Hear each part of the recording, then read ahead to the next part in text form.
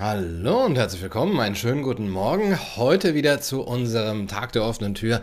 Distanzlernen ist angesagt, Schule, ja, diesmal wieder über den Livestream. Und schön, dass ihr da seid. Genau, Sapere Aude, Muchachos, kann ich nur sagen, denn es geht weiter mit unserer Kant-Exegese, beziehungsweise das ist jetzt eben ein Video vornehmlich für meinen Philosophie-Grundkurs, aber ihr könnt natürlich auch alle gerne zugucken und was in die Kommentare schreiben. Freut mich sehr. Es geht weiter mit Immanuel Kant und unserer Auseinandersetzung mit der Ethik und der Moral. Wir haben ja beim letzten Mal schon gesprochen hier über, naja, erstmal die einzelnen ethischen Grundbegriffe und eine Grundeinteilung. Ihr erinnert euch, Konsequenzialismus, Intentionalismus. Dann haben wir gesprochen über den guten Willen bei Immanuel Kant. Dann haben wir gesprochen über den Unterschied zwischen Pflicht und Neigung. Ich setze diesen Stoff jetzt hier voraus. Ja, das heißt, ich werde das nicht nochmal wiederholen. Falls ihr das verpasst habt, falls ihr krank wart, müsst ihr das eigenständig wiederholen. Ja, lest es einfach nach, kauft euch dieses kleine windige Heftchen hier oder halt in den Texten, die ich euch angegeben habe. Aber ich denke, ihr seid alle auf dem Stand und wir machen heute eben weiter mit der Frage, wann ist der gute Wille gut? Wann ist Handeln moralisch gut? Und vor allem, wann handeln wir denn nach Pflicht? Ihr hattet ja die Grundunterscheidung aus Pflicht und pflichtgemäß handeln und auf der anderen Seite dann nochmal aus Neigung handeln. Das setze ich jetzt erstmal voraus. Aber die große Frage ist ja, was ist denn diese Pflicht? Kant spricht von einer moralischen Pflicht. Lasst uns so ansetzen, dass wir uns ja im Grunde genommen fragen, was das Prinzip der Moral ist.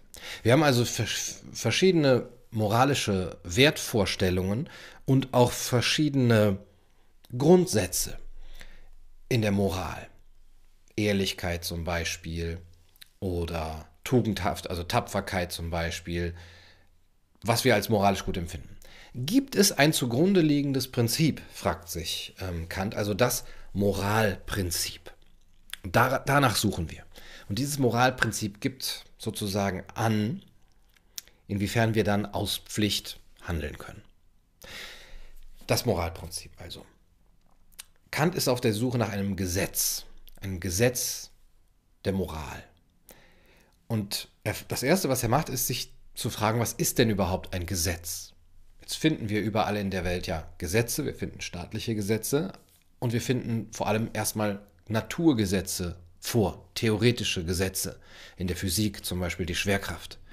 Wir finden aber zum anderen eben auch praktische Gesetze vor, das heißt Gesetze, die auf unser Handeln bezogen sind, wie zum Beispiel staatliche Gesetze oder auch religiöse Gebote, aber eben auch das moralische Gesetz ist so ein praktisches Gesetz, das heißt, es bezieht sich auf das Handeln des Menschen und im Gegensatz zu theoretischen Gesetzen muss dieses praktische Gesetz nicht befolgt werden. Das ist erstmal eine wichtige Grundunterscheidung. Das theoretische Gesetz, das Naturgesetz, muss befolgt werden. Ich kann mich nicht einfach so aus Jux und Dollerei dagegen entscheiden, jetzt gegen die Schwerkraft zu handeln. Ich kann eben bestimmte biologische Naturgegebenheiten einfach nicht umgehen. Die sind Gesetz und da werde ich auch nicht gefragt als Mensch. Bei den bei den praktischen Gesetzen ist das aber anders. Den moralischen Gesetzen, die sagen uns nicht, dass das unbedingt passieren wird, sondern dass es zwar gilt, aber dass du als Mensch dich auch dagegen entscheiden kannst, und zwar, weil sie nur die Vernunft ansprechen. Das klingt jetzt erstmal so ein bisschen, ja, paradox, ein praktisches Gesetz, das auf die Handlung abzielt. Vergessen, das Mikrofon wieder anzustellen. Also, ich erkläre es nochmal.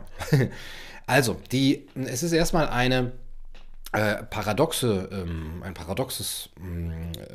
Vorstellung, dass die Handlungsgesetze, die praktischen Gesetze auf unsere Vernunft wirken. Aber eben anders als die theoretischen Gesetze sagen sie uns eben nicht, du musst das tun oder beziehungsweise wir müssen unbedingt danach handeln, sondern sie sagen, du sollst. Und zwar, weil sie unsere Vernunft ansprechen, wir als Menschen aber nicht nur reine Vernunftwesen sind. Ihr kennt das. Ja, wenn wir reine Vernunftwesen wären, dann würden wir absolut nach diesen moralischen Gesetzen handeln. Wir würden sie absolut befolgen, wie wir jetzt als praktische Wesen als Wesen in der Welt, in der Natur, ja auch den Naturgesetzen folgen müssen. Da wir aber nicht nur Vernunftwesen sind, das wären sowas wie Engel. Ja, Kant sagt, das ist so eine alte Vorstellung, die Engel, ja, das sind eben die Vernunft, die sind nur von der Vernunft eben motiviert, aber wir sind leider keine Engel.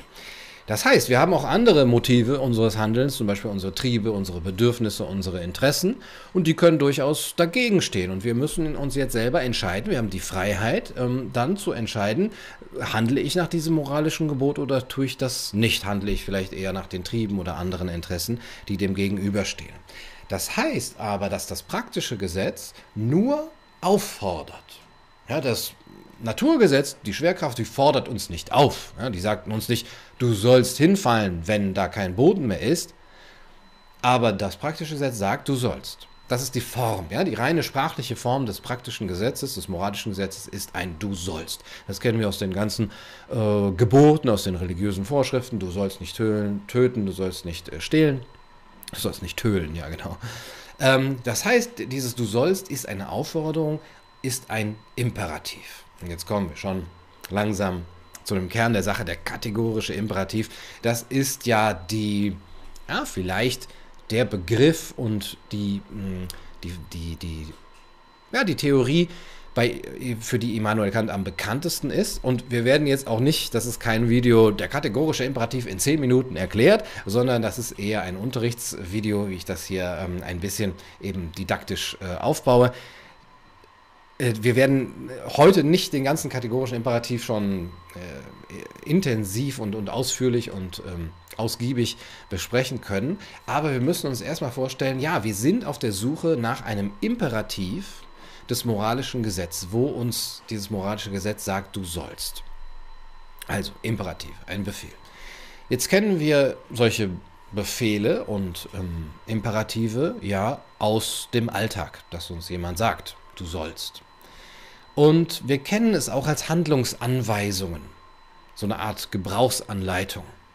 Wenn wir zum Beispiel bestimmte Ziele haben, dann gucken wir auf YouTube vielleicht, okay, wie kann ich dieses Ziel erreichen? Ja, wenn ich irgendwie Muskelzuwachs erreichen will oder bei The Witcher die und die Quest schaffen will oder den und den Endgegner besiegen will, dann gucke ich auf YouTube und da sagt mir jemand, ja, wenn du das machen willst, dann musst du hier dein Schwert mit dem und dem Öl einreiben. Klingt ein bisschen pervers, aber ihr wisst, wie ich das meine, ja? Oder wenn du eben abnehmen willst, dann musst du das und das essen oder weniger essen oder den und den Sport machen. Wenn du gesund bleiben willst, sagen uns jetzt alle, dann musst du zu Hause bleiben. Ja? Bleib zu Hause, stay at home ist ein Imperativ, aber es ist nicht der kategorische Imperativ, sondern nur ein hypothetischer Imperativ. Wichtige Unterscheidung, hypothetischer Imperativ, kategorischer Imperativ. Ihr schreibt schön mit, ne? Meine Tafel ist gerade in Corona-Ferien. Ihr schreibt schön mit. Hypothetischer Imperativ heißt, dieser Befehl, diese Handlungsanweisung ist nur gültig, wenn, also unter der Hypothese, dass du dieses Ziel auch erreichen willst.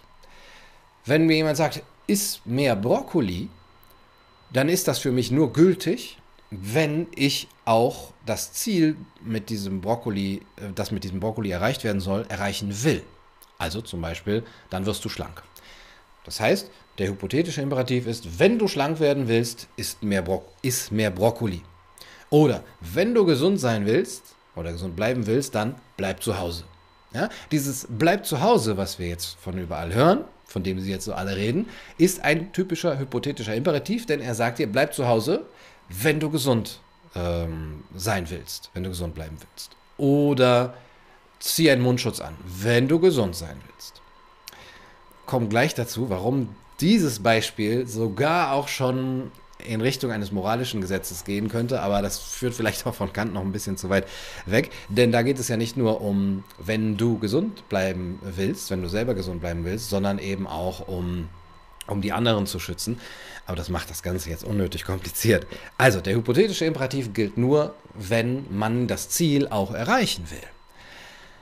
Aber nicht jeder will jedes Ziel erreichen. Es gibt Leute, die wollen nicht gesund bleiben, ja, oder denen sind andere Dinge wichtiger. Ja, es gibt auch Leute, die, weiß ich nicht, vielleicht Risikosportarten betreiben, in dem guten Wissen, dass sie dann krank werden können, verletzt werden können. Und für die gilt jetzt der Imperativ der Gesundheit nicht, weil, ja, okay, wenn du gesund bleiben willst, dann spring halt nicht mit dem Bungee-Seil vom Dach oder so, oder was man da so Schreckliches machen kann. Ja, okay, sagt derjenige dann. Danke, aber gesund sein ist da nicht mein erstes Ziel. Ja? Oder, wenn du gesund sein willst, rauche nicht, aber trotzdem rauchen Leute, weil sie sagen, ja, mir ist da die Gesundheit vielleicht nicht so wichtig. Ja? Kant müsste Veganer gewesen sein, wenn er sich an seine eigene Maxime gehalten hätte. Ja, das ist auch, das ist auch ein interessantes Thema. Gut, das heißt, der hypothetische Imperativ führt uns da noch nicht so viel weiter. Wir haben zwar hier ein Du sollst, aber da die Ziele ja sehr subjektiv sind und Interessen, der eine will, der andere nicht, brauchen wir etwas, was für alle gültig ist, oder weil die Ziele sehr subjektiv sind und wir etwas brauchen, was für alle gültig ist, können wir diesen hypothetischen Imperativ nicht nehmen, denn wir sind auf der Suche nach etwas, was allgemein gültig ist, allgemein gelten soll, unabhängig von den einzelnen Zielsetzungen der Menschen. Das soll ja für alle gelten. Das heißt, wir brauchen einen unbedingten Imperativ. Die hypothetischen Imperative sind ja bedingte Imperative, die sind bedingt durch das Ziel, das wir erreichen wollen. Wir wollen also einen unbedingten und das Fremdwort für, sozusagen das Fremdwort für, der Fachbegriff für unbedingt ist kategorisch. Kategorisch heißt ohne jede Einschränkung gültig. Es ist einfach so, ja? Nimm es so hin, weil es so ist. Du sollst. Und jetzt fragt sich Kant, was ist dieser kategorische Imperativ? Was wird uns unabhängig von jeglicher Zielsetzung im Leben gesagt, was wir tun sollen? Es hat also keinen Inhalt.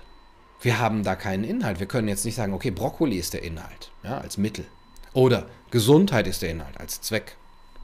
Da ist nichts an Inhalt mehr drin, weil der Inhalt so subjektiv ist, weil der von unseren eigenen Interessen abhängt.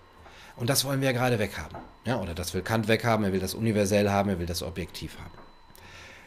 Objektiv kriegt er das nur hin, indem er den Inhalt wegmacht und sagt, was bleibt denn nur noch als Form übrig? Als Form des Imperativs, als Form des Gesetzes. Und die Form des Gesetzes ist die Verallgemeinerbarkeit. Dass es für alle gültig sein muss oder für alle gültig sein kann. Also es ist eine rein formale Forderung, dass wir jetzt eben, dass es für alle gültig sein muss. So, fertig. Das ist das Wichtige. Jetzt sind wir schon ganz, ganz nah, oder wir sind da schon mittendrin beim hypothetischen Imperativ.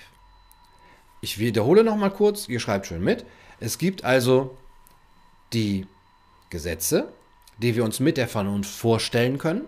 Theoretische Gesetze, Naturgesetze, praktische Gesetze, die auf das Handeln sich beziehen, die vorschreiben, was sein soll.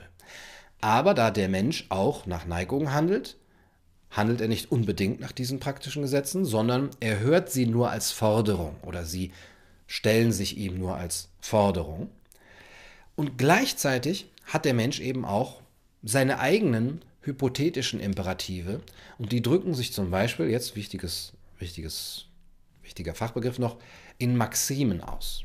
Wir selber machen uns ja manchmal so Handlungsregeln und sagen, okay, ich mache es mir zu einer Angewohnheit oder es ist meine Maxime, dass wenn es dunkel wird, dass ich dann keine Smartphones mehr anhabe, damit ich eben besser schlafen kann. Das ist meine Maxime. Jetzt ist die aber sehr subjektiv und auch eben sehr an das Ziel gebunden, damit ich besser schlafen kann, ja, oder damit ich gesund lebe. Die sind also sehr abhängig von den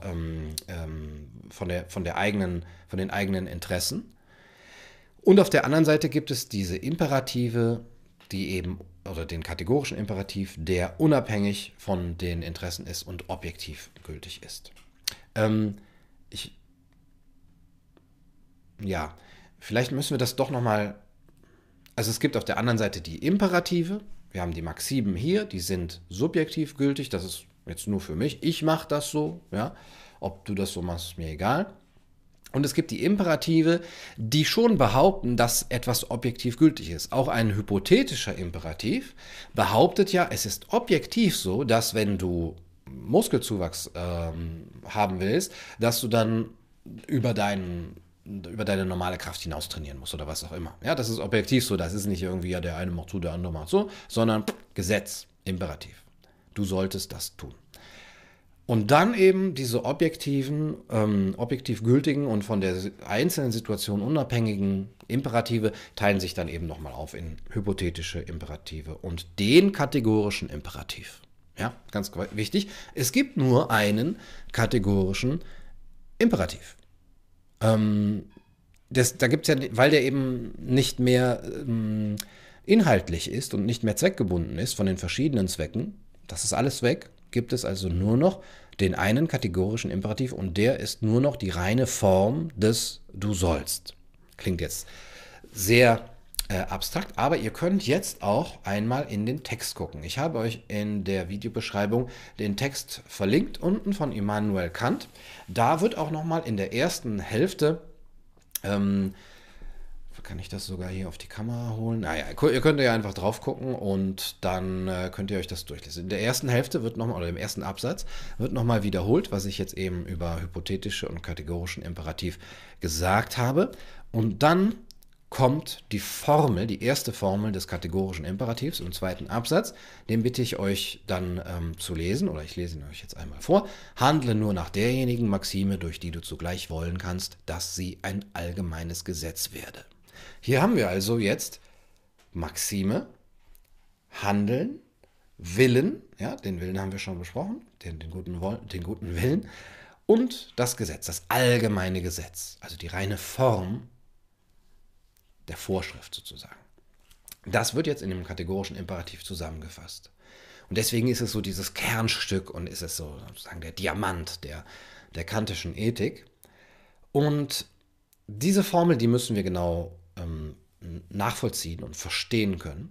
Deswegen bitte ich euch, das zu lesen und auch oder vor allem die 4 Beispiele, die Kant nimmt in diesem Text, 1, 2, 3, 4, euch anzugucken, genau zu lesen und dann sich zu vergegenwärtigen, inwiefern diese 4 Beispiele jeweils auf den kategorischen Imperativ zutreffen, beziehungsweise wie der kategorische Imperativ hier bei den einzelnen 4 Beispielen jeweils unterschiedlich den Menschen angibt, ob das, was sie tun wollen, was sie vorhaben, moralisch gut oder moralisch schlecht ist. Ja? Das heißt, guckt euch diese Absätze an, diese 4 Beispiele an und ja, ich habe es eigentlich deutlich gesagt, ne? Sonst könnt ihr nochmal zurückspulen. Das ist das Schöne bei diesen Livestreams. Also ich muss die Aufgabenstellung nicht wiederholen. Genau, das ist eure Aufgabenstellung. Schreibt mir das, wie immer, natürlich. Und ich hoffe, das hat euch was gebracht. Wir sehen uns auch in der nächsten Stunde wieder. Diesmal dann auch wieder nur zu einem sehr kursinternen Livestream. Und da könnt ihr auch wieder alle eure Fragen stellen und gleichzeitig mitdiskutieren. Würde mich freuen. Also, bleibt gesund oder bleibt weise. Ich muss mir noch was Schönes überlegen. Auf Wiedersehen. Macht's gut.